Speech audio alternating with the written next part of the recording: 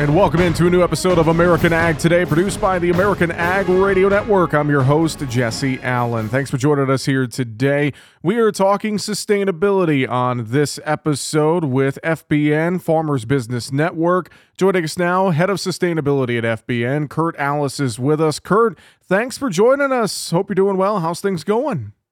Really good.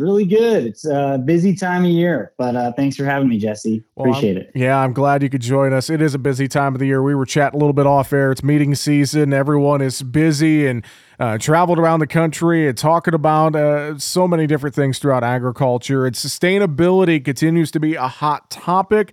As I go to various meetings and more, I'm sure you're hearing a lot of the same. And of course, FBN just announcing their sustainability solutions for farmers and some pretty key milestones here for 2024. So let's talk about that real quick, just to kind of start. Give us the 1,000-foot view of some of the sustainability items that FBN is looking at here in 2024.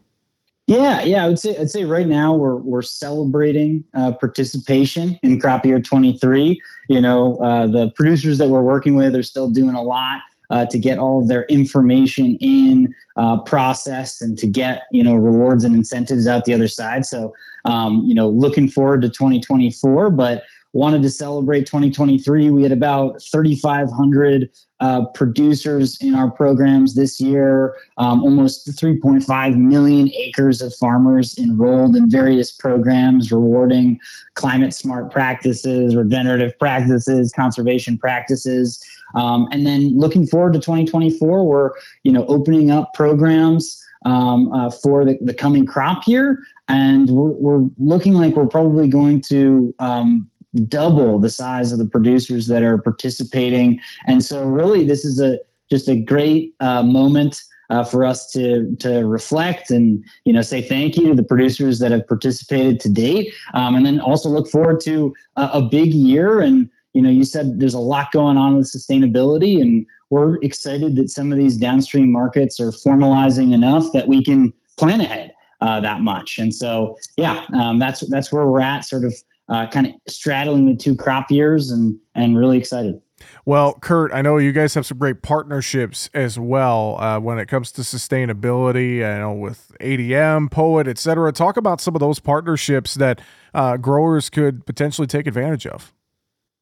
Yeah. So, I think one thing that we like to acknowledge is that, a lot of the programs that we run, we're creating the technology infrastructure and the facilitation of other groups' programs. And so we have partnerships with groups like ADM and POET, where we're offering up to $25 an acre, really through their apparatus, through their programs, their facilities, for things like cover cropping, tillage, and emissions reduction. We're offering, in the case of POET, up to 4 cents per bushel for emission scoring programs for them. And so really how we think about it is that we just want to make this super easy for producers to participate. We want them to find the program that's right for their farm business, the environmental eligibility criteria that makes sense for them. And so by going to FBN.com, going to the sustainability tab, you can actually see, hey, here are the programs I could participate in. And this one or that one fits better with my operation, my goals. And that provides just a really great opportunity for farmers to say, is this going to work for me? Whether you've been doing these practices for 10 to 20 years, or you're thinking about planting a cover crop for the first time this coming year. There's really different programs, different fits for any type of grower. And we're operating now across probably 20 states, 3 Canadian provinces. And so there's hopefully a program that fits most growers in the FBN network and beyond.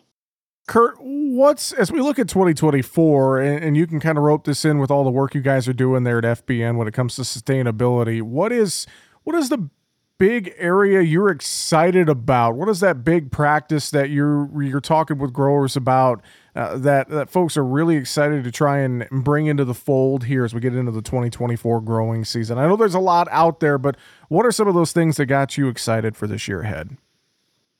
Yeah. I think I'll just answer that by saying what I'm seeing is just whether it be the climate smart grants that have come out through the USDA, formalization of voluntary regulatory markets like the International Sustainability and Carbon Certification, whether it be consumer packaged goods companies that are formalizing, their perception of agriculture as a solution to help them accomplish various goals that their business have, or whether it's domestic legislation that's creating new rewards for biofuel, like under the Inflation Reduction Act. Like those end markets produce, hopefully long term, but even more so in 2024 than ever before, create that sustained demand for practices that enables a lot of farmer participation, right? So it's not just one practice.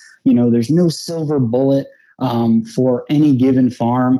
But what this demand creates is a lot of different programs out there, competition between programs, and the ability for farmers to really find something that really fits with them, as I said. And so I think when you get to that scale, when you can plan, for the next season and know that there's going to be a reward structure there, that's where the rubber really starts meeting the road. And the goals of these programs, these downstream markets, really meet the farm business where they're at and enable them to say, not only am I going to get a reward for planting this cover crop, just as an example, but this is going to help me basically plan on building my soil health over time, building up the organic matter over time, or this helps me fit in this new crop into rotation. And so that's really what gets me excited. And that's really what's changed in the last few years, right? Night and day in terms of the rewards and the willingness for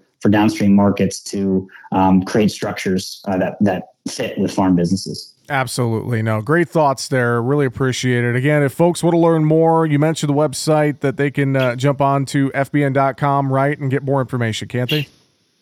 Yeah, go to fbn.com, go to the sustainability tab. There you can learn about our supply chain programs. Also, I didn't mention there's some financial opportunities, rewards tied to financial products there as well.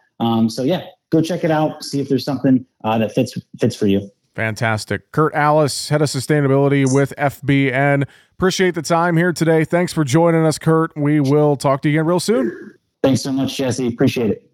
And with that, we are out of time here on American Ag Today, produced by the American Ag Radio Network. I'm your host, Jesse Allen, wishing you and yours a great rest of your day.